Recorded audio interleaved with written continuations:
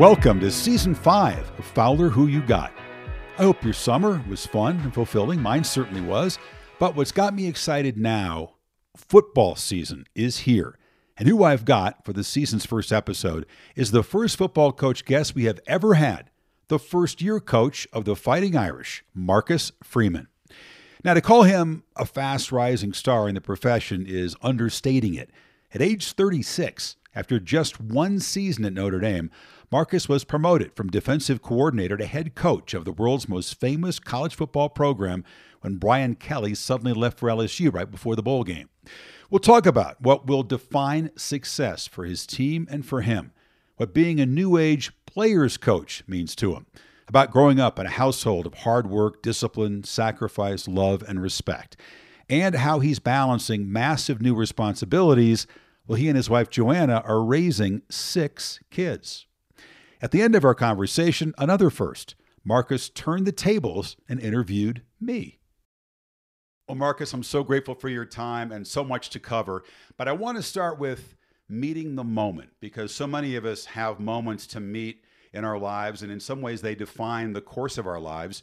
Few have a moment as massive as the chance to prove yourself as worthy of being named head coach at Notre Dame. But what kind of qualities that you have helped you be able to meet that moment in your conversations with Father John Jenkins, the president of Notre Dame, and Jack Swarbrick, the athletic director, to put you in the position to have this opportunity? Chris, I wish I could tell you it was one thing. I don't know exactly what it was. I kind of go back and you reflect and you look at your journey, and I tell coaches all the time, because everybody's looking for that magical formula. Like, what is it? What do you have to do to put yourself in that position? And I think there's 2 things. You got to work really hard, right? You got to work really hard where you're at, no matter what you're doing. But I think you have to make good decisions. And you don't know sometimes what exactly are those good decisions until you can go back and reflect. I wanted to be the best GA I could be when I was at Ohio State. And I wanted to be the best linebackers coach at Kent State and Purdue. And then I go to Cincinnati, and you work really hard and you focus. And then you always look at those opportunities that present themselves. And you justify whatever the reasoning is to yourself. And I hope that it's a reflection of hard work. You try to continue to gain knowledge. You can try to continue to grow, but you make really good decisions. Well, you get nowhere. You flunk the test if you're not prepared. So obviously preparation, which you went through, you had done, and then you have to have the presentation of that, and you have to have the instincts probably to know what is the right thing in the moment, because as a 36-year-old guy who's not been a head coach before, that's not the model hire for Notre Dame as a head coach. At least it historically has not been. So you have to convince people to trust you, to believe in you, and take a risk, because let's face it, you are a little bit of a risky hire just because the resume doesn't look the same as some other guys. A lot of it. That's a lot of bit of it. Yeah. I hope every day I was here, and maybe even before I was here, I was on a job interview. I hope that no matter when somebody was observing Marcus Freeman, that they said, okay, this is a man at some point and someday could lead this program. And part of that is loving our players. Part of that is, again, as I said earlier, working tirelessly, but trying to do the best job I can as the defensive coordinator of this place, treating people with respect. And hopefully those actions speak for themselves in terms of being able to, not win the interview, but tell a story about who Marcus Freeman is while I was here. You believe in self-talk. You say you gain energy from self-talk. I don't know if it's out loud or if it's just inside your head. What were the self-talks like before you go into these crucial job interviews, these opportunities where you can cement it, or let's be honest, like all of us, you could blow it in those moments? What self-talks did you have? Well, I think it goes, for me, it always went back to preparation. And so moments before and days before, hours, however long it is that you have to prepare, you prepare. But then when you go into that job interview, to me, you have to be yourself. You have to be the same person that got you into this chair. But you have a sense of confidence when you feel prepared. I always tell everybody who try to mentor young people, preparation is confidence. It doesn't guarantee success, but it provides you that foundation to believe in yourself while still being humble. humility and confidence balancing, I think, is an interesting thing. So finally, Marcus, you get to share with your team what you've known for about a day and a half, which is you're going to be the next head coach at the most world-famous football program there is, Notre Dame. They're told to report for a team run, and then there's the big reveal. And, man, that video is just pure gold for any of us that love and appreciate sports. And you get to, like, bounce into the room and kind of bounce into their arms. And very few of us will get to experience that kind of a moment. Take us through it. Ooh, I remember probably about 5 minutes before I walked in there, I addressed the entire football staff, everybody that is involved with our football program, and you know, told them how humble and honored I am to be the leader. And then remember we were walking the back way through the tunnel to go into the locker room at Notre Dame Stadium. And, you know, to say there wasn't butterflies, I would be lying. And you know, as I heard Coach Bayless, our strength coach, kind of addressing the group, you know, I know my heart was beating, and I wish I could go back and do it all over again, right? I just wish you can wake up every day and relive that moment. But I just knew when that door opened, I wanted to embrace them. You know, I didn't want to say a speech. I didn't want to, you know, all of a sudden say, hey, here's the new culture. Here's what we're going to do. I just wanted to embrace those guys because those are your players. You know, there's this misconception that you don't get your guys until you recruit them. No, the minute you're named head coach, those are your guys. And so the ability to embrace them, to be with them, my family was there in the background. It was a surreal feeling that I'll never forget. Yeah, that is an unforgettable video, which I would encourage people to seek out on YouTube if you haven't seen it. Look, most people who come in as new coaches inherit problems, inherit rebuilding situations. They don't inherit 11-1 teams with a solid core of leaders and veterans. And you did get that amazing opportunity, nevertheless, at Notre Dame. Yet you also had a team that felt, to some degree, to varying degrees, angry, hurt by Brian Kelly's departure. He made a decision for himself. Players have a hard time sometimes coming to grips with that stuff. So there needed to be some, I would think, healing and mending done right away on the spot with the bowl game coming up, and some seniors playing their last game at Notre Dame. Mm-hmm. Well, I wanted to make this about the seniors. I wanted to make it about Notre Dame because it's really easy to associate a football program with a head coach. But to me, it's about the program.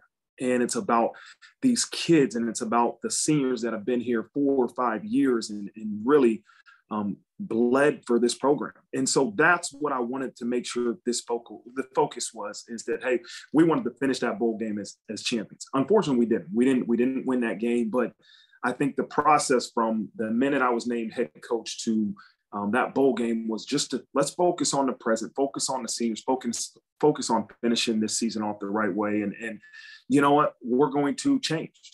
We're going to change. We're going to do the things that I believe it takes to have success. We're not going to erase Brian Kelly, right? He did amazing things for this program in 11 years. And as you said, you take over a team that finished last season before the bowl game, number 5 in the country. And so it's unbelievable where this program is at. But now it's my opportunity to lead this program in a way that I feel is best to my leadership style and to the type of kids that we have. And so I'm going to trust the things and the way I've led to get me here. I'm going to continuously try to learn ways to enhance the way I'm as a leader, and we'll see what results come from that. Let's talk about your leadership style. When the players have a players-only meeting and 7 captains go to the AD and say, we want Coach Freeman, and you are the player's choice, player's coach sort of is a label that comes along with that, along with someone who's as young as you are. Now, player's coach means different things in college ball, the NFL, the NBA. Old school college football coaches don't necessarily consider player's coach a compliment. I know you have your own spin on that. What does player's coach mean to you, Marcus? Well, it's not the definition that Lou Holtz had. And the first time I met with Coach Holtz, I remember the first thing he said was, Marcus, I can tell you one thing, my players would never call me a player's coach. And I said, oh, Coach Holtz, and I just started laughing. But here's what I hope I embrace being a player's coach in my terms, right? And that there is no great coaches without great players. And I tell these guys, and I hope not just through my words, but through my actions, I say, I'm a teammate. I'm a teammate. I'm the captain. I get it. I set the standards. I hold people accountable. I'm the guy that has to continue to evaluate our standards and different things that are going to help us achieve our goals. But I'm in the fight with you. There is no one person that's more important than another. And when we have success, I want to be the first one to say it's because of you. When we have failures, I'm going to be the first one to say, what didn't I do as an individual to make sure that we had a chance to have success? And that's what I hope those around me do. I hope our players do the same thing. I hope our coaches do the same thing. And so I am a player's coach. I love them. I respect them. But my job is to help them reach their goals too. And in order to do that, you're going to have to be very demanding. You're going to have to make sure that you hold every person in this organization to the standards that you set. And so that to me is part of my role. You know what? Part of my role is to make sure that they reach their current goals and their future goals. So how can I make sure that I do everything in my power to help them become national champions, help them develop to be NFL football players, but also help them learn different opportunities that they could take advantage of while they're here that will help them in life after football. And so all those different things encompass to me what a player's coach is. You've expressed that you have a lot to learn and you're going to make mistakes. We all know that's a part of any growth curve, especially a job that is as extremely demanding like head coach at Notre Dame, and that you need to learn from those mistakes. At what point can you hope to get to a place in this growth curve where mistake avoidance isn't the top thing and you can just kind of let it go and try to be as close to perfect as you can be? I mean, that's a high bar, but we all go through periods where I don't want to make this mistake. I don't want to screw this up. And that's a tough place to kind of navigate through, isn't it? Yeah, it definitely is. And I think you're always in a place where you're trying to avoid mistakes, and that, but I think a part of it is how can you prepare as hard as you can to learn some of those things that you don't have to learn post-game, right, or post-experience. And so that's gaining knowledge from other people that have done it, gaining knowledge from those that have wisdom to give you, and really learning from other individual success and so or mistakes. And that's something that I really I try to do. But the mistakes are going to happen. It's about learning from them. It's about growing from them and about not making them twice and not making too many of them. Yeah, no, we never stop making mistakes or trying to avoid them. But I think that sometimes we're just top of mind is don't make a mistake. You don't want your players to be like that on the field. You can't go out in the field and worry about just don't make a mistake. And that's just not the way to succeed in football or anything else. So I hear what you're saying. 100%. I think the big part, go ahead, Chris. No, go ahead. Finish. I think a big part is looking back, reevaluating and say, what didn't we do or what did we do that's going to help us in the future? That's something that we have to continuously do, right? And that, I'm not looking at the Oklahoma State leading up to there saying, what mistakes can I make, with a negative mindset.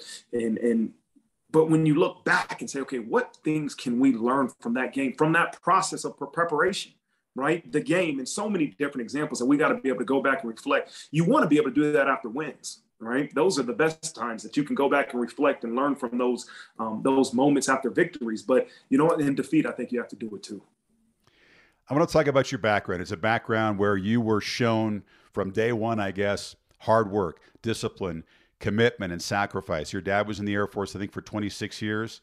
Your mom arrived from Korea as an immigrant in 76 and had to work, I've heard you say, 3 different jobs. So describe what you saw from them and how that made you feel as a kid and how you've carried that forth into adulthood and as a coach. Yeah. So my father was 43 when my mother had me, and he was retired, and he was a coach. He was our youth league coach, but he was tough. He was a tough guy, very discipline oriented, was a firm believer, and you just outwork your competition. You love your family, you treat people with respect, but you're never outworked. And sometimes his leadership was by example. I mean, he woke me and my brother up early in the morning, and while he was finishing his workouts, we were running in place, and our workouts began and finished. And so running in place in the room there. And I heard you say the dad had a weight bench in the dining room. Now that is a snapshot that says a lot about the family. It's actually we're gonna do there's a segment on College Game Day that I think they're gonna try to get back and show a picture of it. I'm sure there's some evidence around. He says it wasn't as strict as I make it seem to be, but I beg to differ. I know how I remember it, versus how he may remember it, but then you look at my mother, and she, to me, spoke good English, but now that you go back sometimes you say, hey, it might have been broken English. But she just worked tirelessly and she loved her family. And I remember, go to work. She was probably either on her way to work or leaving shortly after. We were up at 5:30 working out. And, on the weekend, she had another job with her Korean friends and then a night job being a custodian. And I remember when she came home, she would always cook an American meal for my father and sometimes for us, me and my brother, and then she would make a Korean meal for her. And me, I was bigger back then, so I would eat probably some of the American meal and some of the Korean meal, and that's how I got to where I was. But the sacrifice she would make, the selflessness that she had, the love she had for her family is something I'll always remember. Yeah, you said that she made everyone feel important, and that's something you tried to carry across. I like a Maya Angelou quote where people will remember primarily how you made them feel, more even than what you did or what you said to them. And obviously you had to make people feel comfortable in yourself to get this job. A college football coach probably manages more people than any other coaching job in the world that I can think of, just because the roster size is double that of the NFL, et cetera. How do you strive to make everyone on that group and that organization feel important? Well, I think it starts with treating people with respect. And you can be demanding, you can be clear on expectations, you can address issues with honesty and openness and still treat people with respect. Please and thank. I say it all the time to our staff, saying please and thank you.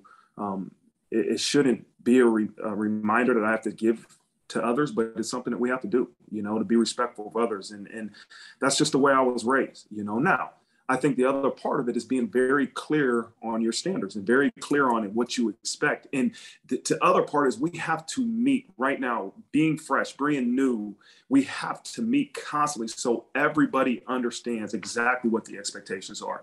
I cannot assume everybody knows exactly what I want. We have to meet daily to make sure we're on the same page. We address any issues that may arose from the day before, and everybody's clear on the responsibilities. And so that's something I've been doing. It's probably a little bit different than when Coach Keller was here, being here 11 years, his expectations were very clear, and everybody knew exactly what he expected. Whereas with me, I think being new, being a first year head coach, we all have to meet daily. We have to make sure we visit what happened the day before. We're on the same page on what's going to happen today and where we are moving forward. You were an excellent college football player at Ohio State, 4-year letterman, 3 years as a starter at linebacker, among the top tacklers in the team. You go to the league, give it a chance, but then your career suddenly ends with a physical with the Indianapolis Colts when they discover an enlarged valve in your heart. And right away, your dreams of playing football are taken away instantly. How does that shape how you are as a coach and how you relate to young people who believe that football will last forever? Yeah, I think, the biggest thing is I remember back to when I was playing or even before I was college, my only focus was on playing the game at the highest level, trying to go to the NFL, trying to win national championships.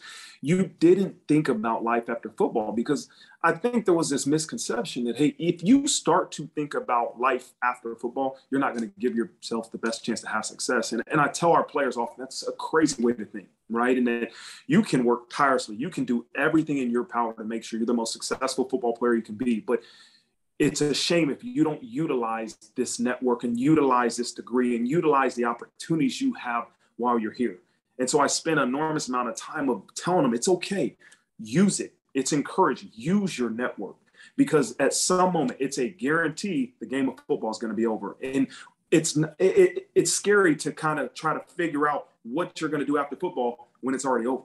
Utilize this opportunity to kind of figure out what passions you have, what connections you have that can help you in that transition when you're done. And so I love being the head coach here because you're able to offer so many different opportunities for these young guys to have opportunities to connect with other people, to connect with the network, especially this Notre Dame network, and kind of just figure out at different times what passions you might have outside of football. We're not going to cheat football now. We're not going to cheat that. We have no way to maximize who we are as a football team if we do that. But there's time that you can truly network and figure out that transition in terms of things you're passionate about. You end up at Ohio State because your dad grew up in Columbus and is a huge Ohio State fan. I've read wasn't even able to afford going to games, but that didn't lessen his passion for the Buckeyes. You know, you're growing up in the state of Ohio. It's a powerful, seductive thing.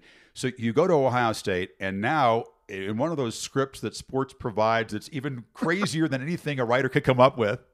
You have your first regular season game at Notre Dame back in the Horseshoe in Columbus against Ohio State, where you also began as a GA, where Jim Tressel was your coach and remains a mentor. I mean, the story kind of writes itself, man. I mean, you're trying to win a game, but for those of us that set up these plot lines, it's incredible, really.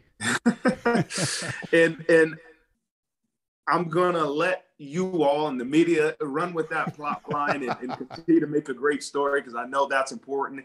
Fortunate for me, I get to try to control the narrative in this building.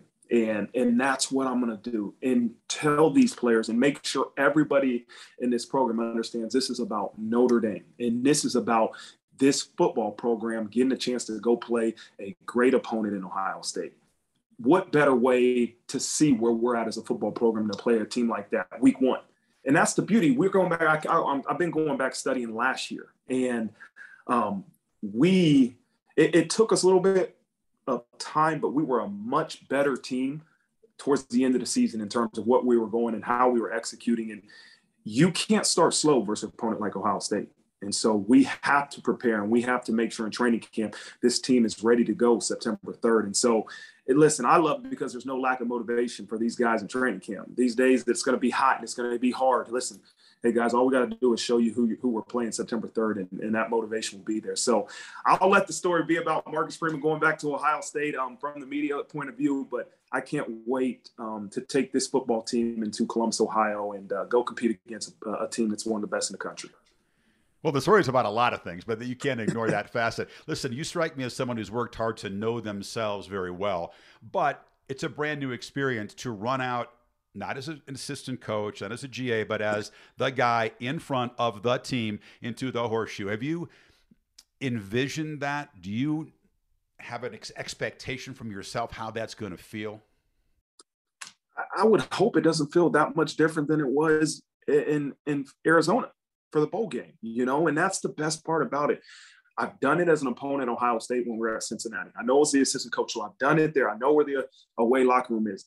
I ran out my first game versus Oklahoma State in the Fiesta Bowl. So the focus for me should be preparation and what matters to help us have a chance to be victorious in this game. And so, again, it's not September 3rd. I don't know what the emotions will be when I get there, but I just tell myself, I've already ran out as the head coach. I've already done that. I've already been to Ohio State as an assistant coach on the opposing team. And so let's focus on the things that really matter, and that's making sure this team's ready to execute.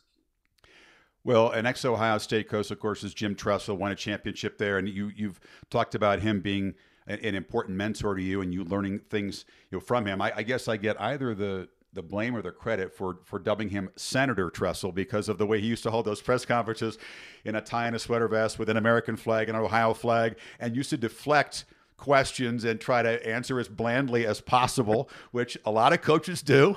And so I felt that he was Senator Tressel. Now I know you're a different person than him, but you've taken a lot from him. I don't see your style though in dealing with all the peripheral stuff of a program being quite the same as him. Yeah, listen, he's still the same way. I still ask him questions, and he gives me every answer except for the answer that I'm looking for, and it's like he tells me I do every certain thing except for, hey, if I ask him about a media or I ask him about, a scrimmage, he'll give me every answer except for the answer that I'm really looking for. But I love him. He's the best. And, Chris, for me, I got to be who I am. That's the one thing I've learned more than anything is be who you are. Now, you have to be smart in terms of the things you say. You know, I've learned that at an early stage of being a head coach that, you know, you don't want to give anybody any added motivation, you know, and you got to be very intentional about what you say, because it can be twisted and, you know, kind of put out in other ways that individuals see is good for them, you know? And so I think you learn every day. You're learning every day. I'm going to be who I am. I want to be authentic, because if I'm not, I think people will see right through it. But you got to be calculated in the messaging and the things that you do say. No doubt. You always impressed me as a player and as an assistant coach. And I thought of you when you did get the head coaching job. It's about the same time that I was trying to juggle calling 4 games in 11 days and the time management challenge. Listen, I'm old, but I think you always have to figure ways to improve and enhance your time management, like until your last day on earth. How in the world have you had to adjust and grow on the fly, Marcus, in terms of time management, where you go from being a daily concern is stop the other team's offense. That's what you do as a defensive coordinator, to suddenly being the guy at Notre Dame, and the amount of people pulling at you for time and the demands grows exponentially. How did you keep your head clear and the static as quiet as possible? And how do you, because it's still ongoing? Yeah, I had to learn to use a Google Calendar. I've never had a calendar before. I never had to put things on a calendar. And now I have to use that to give me reminders of what I've agreed to, what do I have coming up, what's important. But right now, for me, Chris, as I look back on this year, I've said yes to a lot of different things. And it's been very intentional, because I have to figure out what truly needs my time and what doesn't. Right? When it comes to football time, when it comes to training camp, I'm going to be all in. It's football. But I've said yes to a lot of different things that you get asked to do as the head coach of this prestigious program. And so I did that very intentionally. So now after this year, you can go back and reflect and say, okay, these are the things that are truly important to making sure that your players have success. Ultimately, that's why I'm in this chair. Every day I come into work, it's making sure that I'm doing everything in my power to make sure this program and these players have as much opportunity to have success as they can. And so part of that is saying yes to a lot of people. Part of that is being in the office and having a pulse for my team. You know, this is July and a lot of people are supposed to be off and on vacation. And we have family time. We went on Disney cruise, which people say, oh, you took a vacation. I said, I was out of the office. I wasn't on vacation. It's 6 kids on a cruise ship, but and my wife has been great. She's been amazing. She's saying, go, figure it out.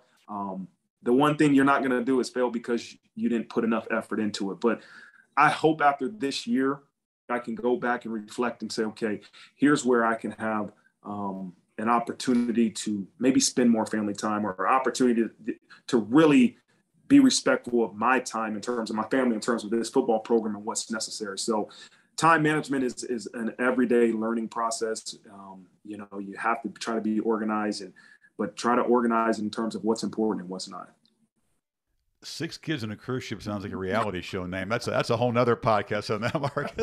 Hey, let's talk about, you know, you've talked about the drive to be prepared, and that takes planning. And I know you're a planner, and that's one of the things that Jim Tressel was so superb at and still is. But you've also talked about presence. So for busy people out there who juggle lots of things, including a family, how do you play it off, the preparation versus the presence, where you're not looking ahead, you're right in the moment, whether it's to a player or one of your kids or your wife? No, it's an everyday battle. It's an everyday battle. And as you go, because part of it, being organized and being a leader, is thinking ahead.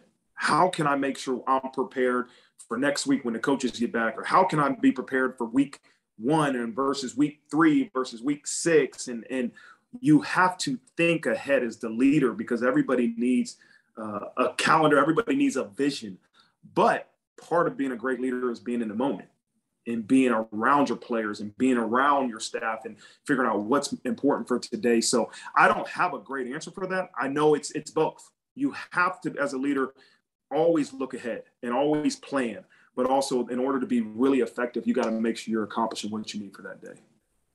You and your wife, Joanna, have 6 kids, 4 boys, 2 girls, ranging from 3 to 15. under the roof there for the time being anyway. And Vinny, Sienna, Gino, Nico, Capri, and Rocco. Strong theme there. Somebody loves Italy. But listen, I mean, being a dad to 6, that's a number, right? It's a concept that not having any kids that I can't even wrap my head around, but it's not 6.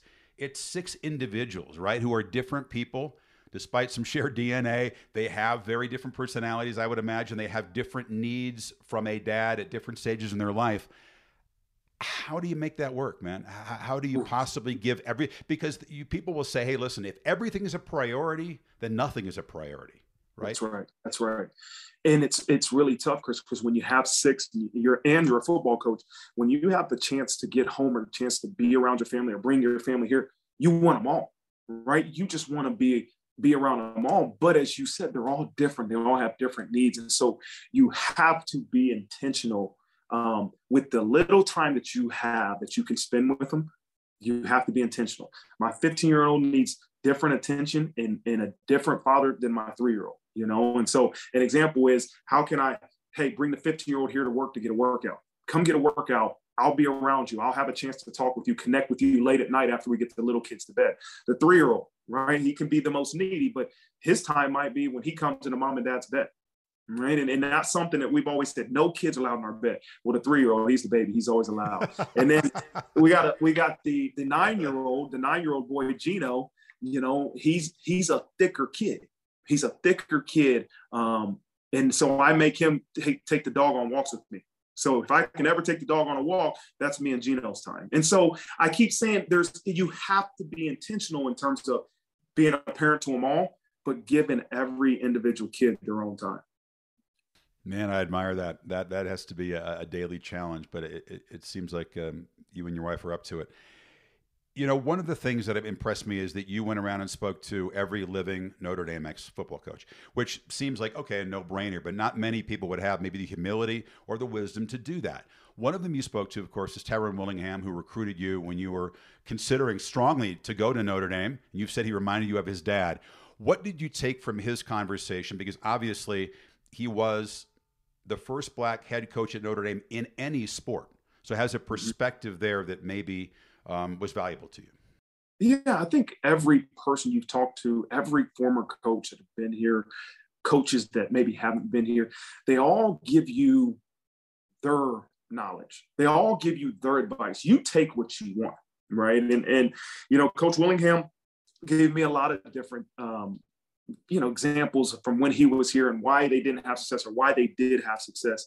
Ultimately, the thing I got from him is you have to make sure your staff's aligned. You have to make sure that everybody outside of your players, you're going to spend time with your players. You're going to take care of your players, but everybody outside of your players has to be on the same page. And you have to be clear in communication. And that's something that I remember taking from him in our conversation, amongst many other things that I'll leave between me and him. But it was a very important conversation to have. It helped me learn some lessons maybe that I didn't know before talking to him. But I think the overwhelming theme that every person that I've talked to has given me, be who you are, do it your way. Here's some things that I did that I would maybe redo or I wouldn't do.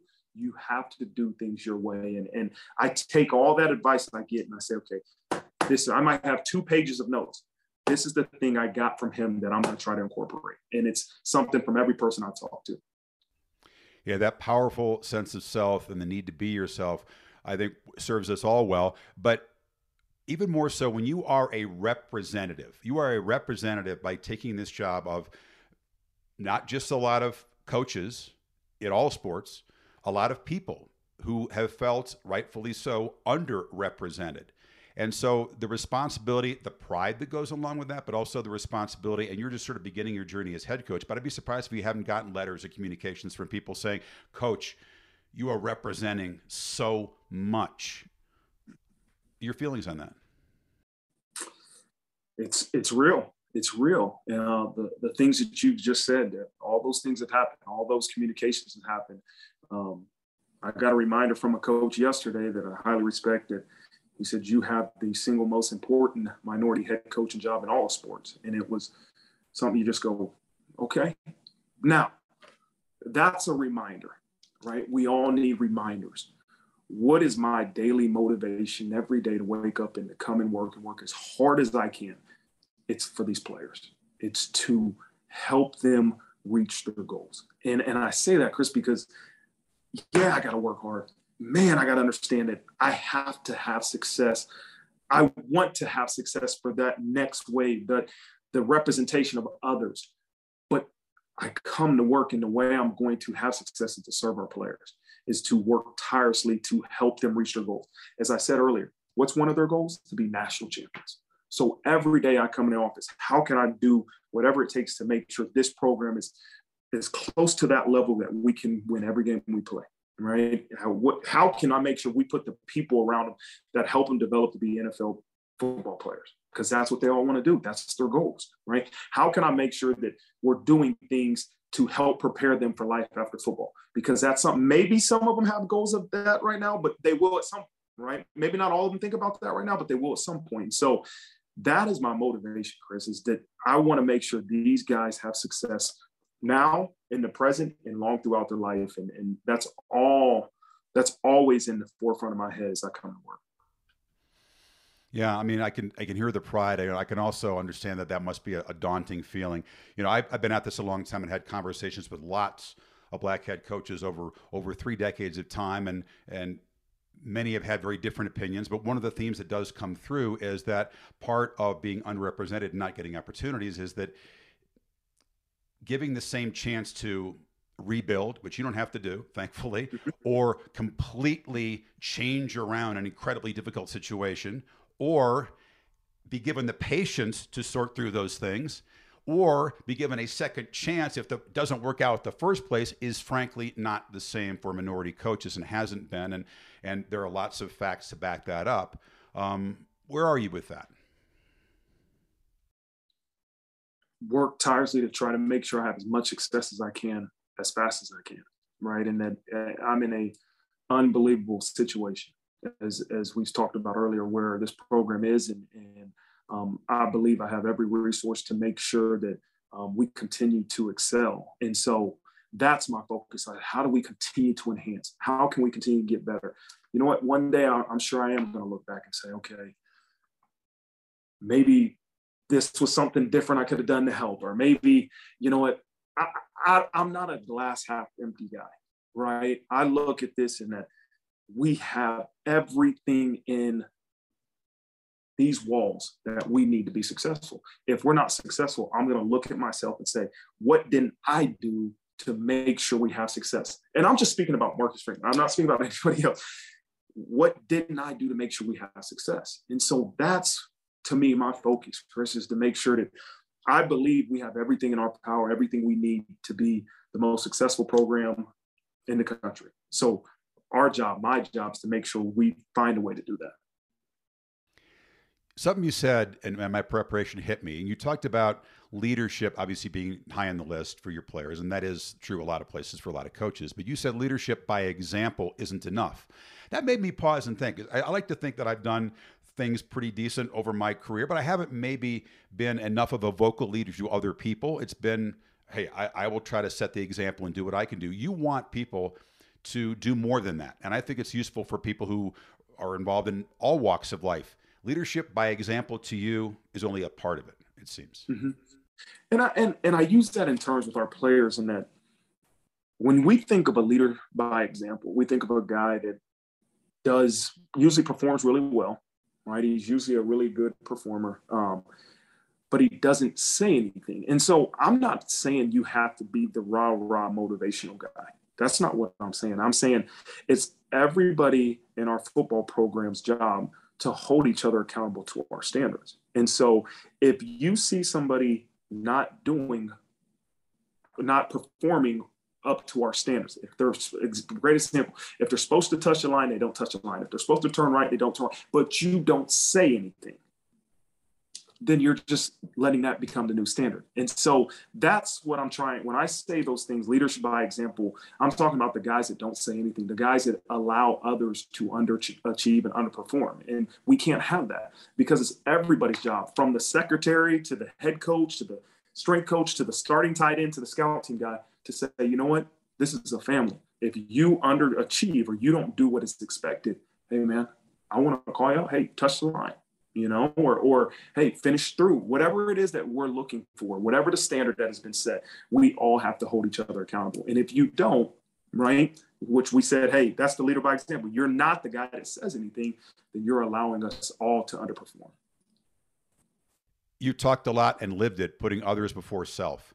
You'd like your players to do that too. And many would say, yeah, good luck with the Generation Z, because this generation is selfish. This generation is soft. This generation is concerned about their own success and not the collective. It's a bad rap. I've done talks and posts about this, but it's also a generation that it isn't enough to just tell them what to do and don't give them the reasons behind it and say, hey, it's all about the name on the front of the jersey and not the back, because that's not how they've grown up. That's not their framework for their existence. How challenging, Marcus, is it to get a bunch of guys to put others before themselves? Well, for me, the challenge is to get them to care about each other. That's where it starts for me. Let's get them to care, get them to choose to love each other. And that is an everyday mission of mine, is to, how do I get these guys to make the choice to love each other? And I believe love is a choice, and you have to choose to love your teammate. And how can I put you in situations or give you examples where this is going to help this program have success, which in turn will help you have individual success. Team success comes first. With team success comes individual success, but we have to get them to care first. We got to get them to truly choose to love each other every day. Choose to love each other, choose to be a team, choose to care about each other. And then all of a sudden you'll say, okay, it's about team, because I will get mine. When we have team success, I will get my individual success. Man, that's powerful. It reminds me of a study I saw done where they talked about the qualities that define success for combat soldiers whose lives are on the line every day, and what is important for them. And what ranked ahead of courage and bravery and strength and toughness was love.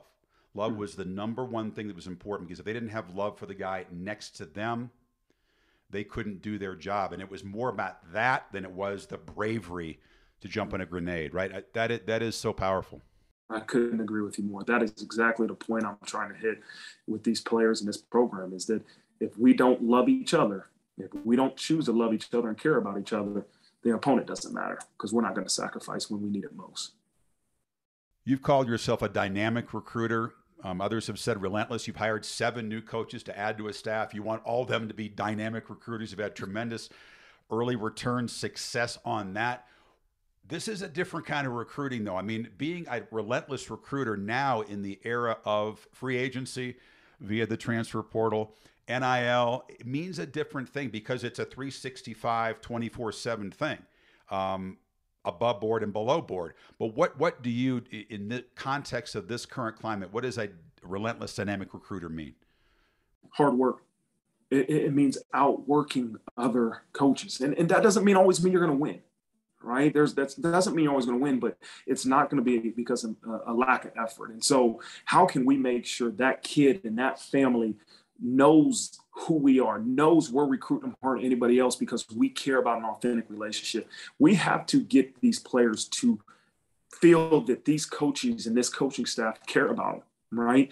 On top of what this university provides for them and the opportunity that it offers them, because we have to believe, I believe, as the head coach, and our assistants have to believe, that there is no greater opportunity for a young person to come play football at the highest level, get at the highest level of education in a network that will truly open so many doors for them. You have to believe that first. Then you have to do the things necessary to get that young person and his family to understand that. Too many times, I tell our staff all the time, don't just recruit the player. We have to recruit his families, and if you're recruiting my son, guess what? My job as his father is to help guide him to make the right decision. So we have to have relationships with the families, but it takes time. That's not one conversation. And that's, to me, when I say relentless recruiters, that we will not stop daily of communicating and building a relationship with these young people. I want you to tell me if you disagree with this, but I've said this, and I do believe that because the sport is so top heavy, and because the same teams seem to be competing for the championship every year, there are really 2 groups of programs at the top of the sport. And one of them states very clearly and backs it up with dollars commitments, whatever it takes. I'm not saying break the rules, but within reason, whatever it takes to win a championship, we will do.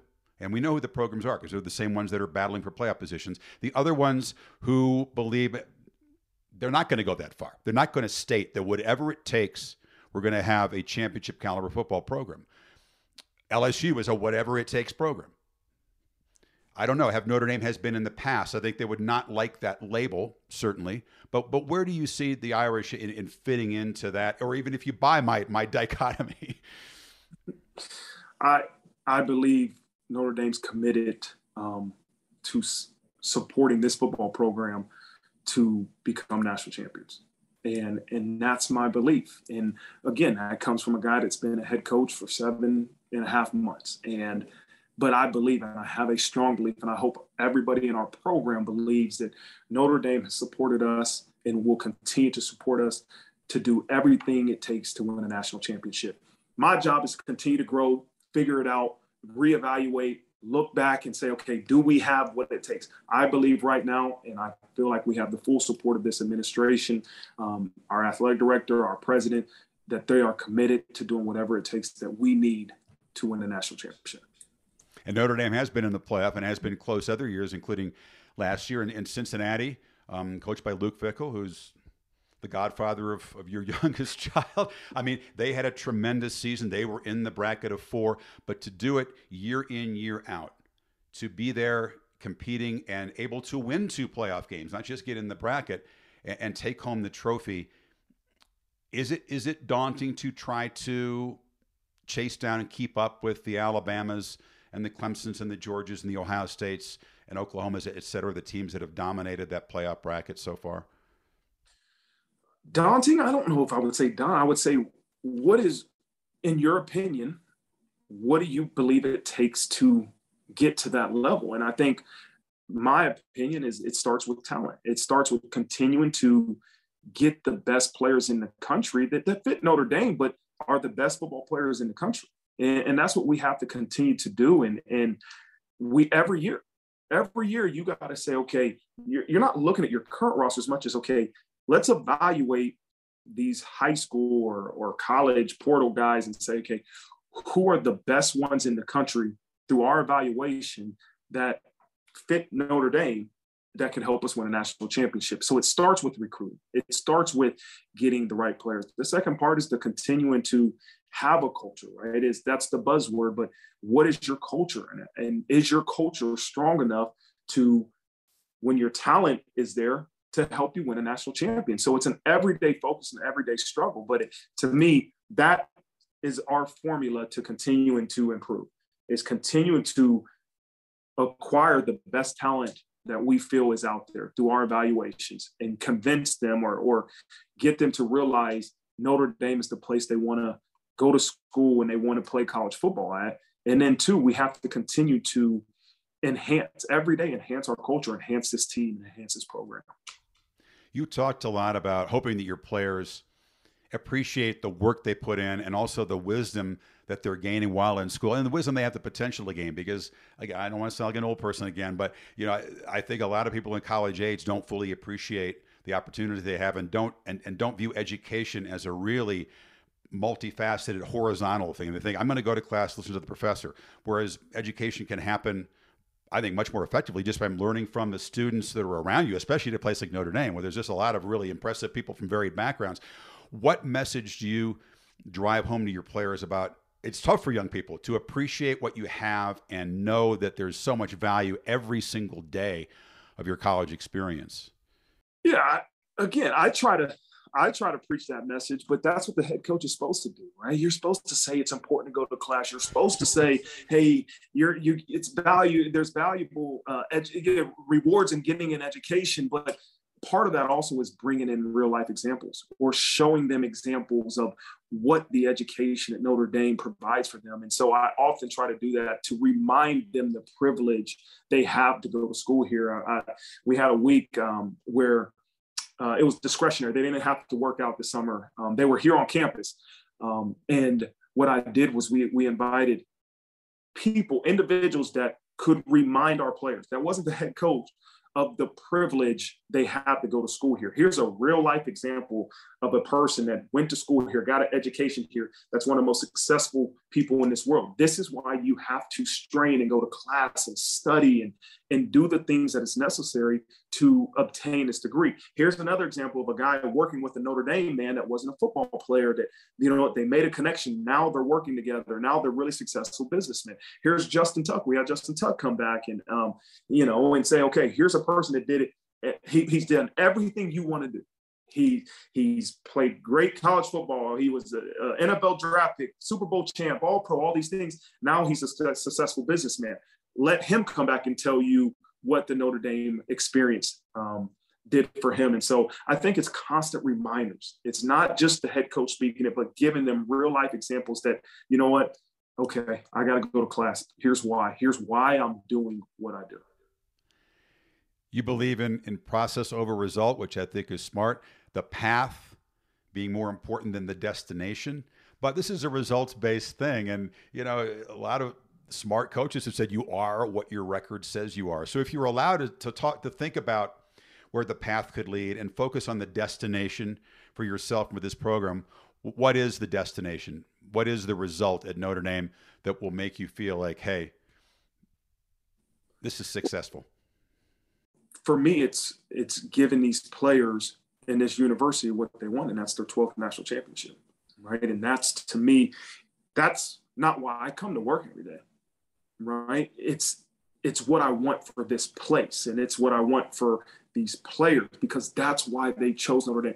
That's why I'm sure a lot of Notre Dame chose me, because there's the belief of getting that 12th national championship and so on. And so that, to me, is something that we don't shy away from. We want to be national champions. The process to getting there is where we need to focus at and to really focus on. But that's to me definitely a goal. If you get there, I'm sure it's going to be by doing it your way and being yourself and doing it the right way. So it'll be fascinating to see how this unfolds. Definitely fired up for the opening game and what's to come in your first full season as head coach. Any final thoughts or anything we haven't covered? No, this has been great. Dude, it's my turn. I was going to pick your brain for a while. Hey, listen, nobody ever comes with questions, but This is better when it's a conversation. I'll answer anything you want. Yeah, I don't know. From your experience to where you started to where, I guess, here's the one question I love to ask people, really successful individuals like yourself. If you can go back and talk to 36-year-old Chris Fowler and you know, I don't know where were you at with 36, but to where you're at now, what advice would you give the 36-year-old Chris Fowler? Well, I was already at ESPN for about a dozen years. And I think that, you know, we all go through phases, man. I think that it took me a while to figure out gratitude and acceptance of what the universe deals with us and getting beyond anger and frustration and resentment. Those are all human emotions. They're part of all of us, right? But if you can practice acceptance, I think you can get beyond that. And I would tell myself that, because listen, I mean, there's a lot tougher businesses than this, but this is not the easiest thing when it comes to operating in a fishbowl. So that would be one thing, just to remind myself to be grateful. But I think you're already there, man. You don't need any help being evolved, especially where you are at 36 years old. Thank you. What about with you and Kirk? I mean, how you two have grown together as a partnership, you know, over how many years have you two been in the booth together? It would blow you away. I think it's going to be year 27 on fall Saturdays, which would include game day, some Thursday games, and then ABC Prime. So isn't that crazy? We hit a point where we've done that longer together than the players we're covering have been alive by quite a few years at this point. Wow, that's unbelievable. How have you two? I mean, what intentional things do you two have done over your career to help that cohesiveness amongst the two of you? Yeah, you like each other. You share a passion for the sport. Fundamentally, that's what it is. Authenticity, I think that's the key behind game day success. Fans, as you point out, players, especially this generation, can sense and smell inauthenticity better than any generation. And they feel the freedom to express that when they sense it, maybe more than other generations. So we authentically love the sport, love being around it. great affection for each other, and that extends also to Desmond Howard and Lee Corso and others who have been a part of game day when I was there. But I think that, it's a tremendous amount of trust. And we are sort of hardwired together at this point. I know how he sees football. I think he knows what I'm going to do. So we speak shockingly little about the matchup. We'll talk before your game with Ohio State, I promise you, but not as much as you might think, because instinct and something that's sort of innate takes over. So, and also just being open and honest in how you communicate. Sometimes it is tough love. We're very different people. We have a shared passion for the sport, but maybe the way we process that, I've never been a player. So, his experience is going to be different and deeper than mine in some ways. But, I think we learn from each other, respect each other, and also try to communicate as clearly as we can, even when the messages aren't that pleasant to deliver or hear, Yeah, that's great. That's great. How do you deal with time management? I was looking to it a couple weeks ago. You're over to Wilmington, and now you're here. And how do you deal with your time demands? Oh, man. You said something very smart in my prep for this. You try to slow things down. I've read some smart people say, you don't have too little time. You just have too much that's on your mind. So trying to clear away some of the static and be in the moment and figure out what is most important when it's right in front of you and what can get shuffled a little bit farther back, what you can spend less time on. And also, I think, too, that, listen, for any job like yours or anything else, sometimes being the best prepared doesn't mean spending the most hours grinding on my chart or your game tape. It's important to prepare that way, but ultimately how you are in front of your players on Saturday afternoon, how I am when I go and, with a headset on in the booth, that's what's super important. I mean, that's what, at least in my view, that's what you're judged by. So I could prepare like crazy. If I have a shitty show because my mind isn't in the right place, that I prepare well. So learning, I think that sometimes the best preparation doesn't mean the most time grinding on the details, but getting yourself in the proper frame of mind to do the best job that you can. That's powerful. That's really powerful. Well, I don't know if it is. I mean, I'm just trying to. You're a hell of an interviewer. This has gone a fun direction, but I am respectful of your time. No, that's good. That's really good. That's really good. No, this has been great. This has been great. Obviously, I respect what you've done and followed your career. I told you at the top, Marcus, my wife, Jennifer, is a co-executive producer of this podcast. And in researching this interview, she told me this morning, I have a team to follow. I'm a Notre Dame fan. I'm a Marcus Freeman fan. So take that. And awesome. Jennifer has really good judgment and instinct. So you have a fan in my household from now on. So Thank you. Thank you. This has been great, man. This has been great. Marcus Freeman has always impressed me during my visits with him as a player, an assistant coach, and more so now as CEO of Notre Dame football. I love what his example represents about hard work and preparation to be ready to meet your moment. And I hope you're as fired up as I am for the Fighting Irish against the Buckeyes in the Horseshoe. It kicks off our ABC Saturday Night Football season September 3rd. I'm also fired up about Season 5 of Fowler Who You Got, another wide range of compelling guests and topics. I enjoy every one of these conversations. I always learn a lot, and I think you will too. As always, thanks to my co-executive producer, Jennifer Dempster, and to editor, Jason Weichelt. I'll talk to you soon.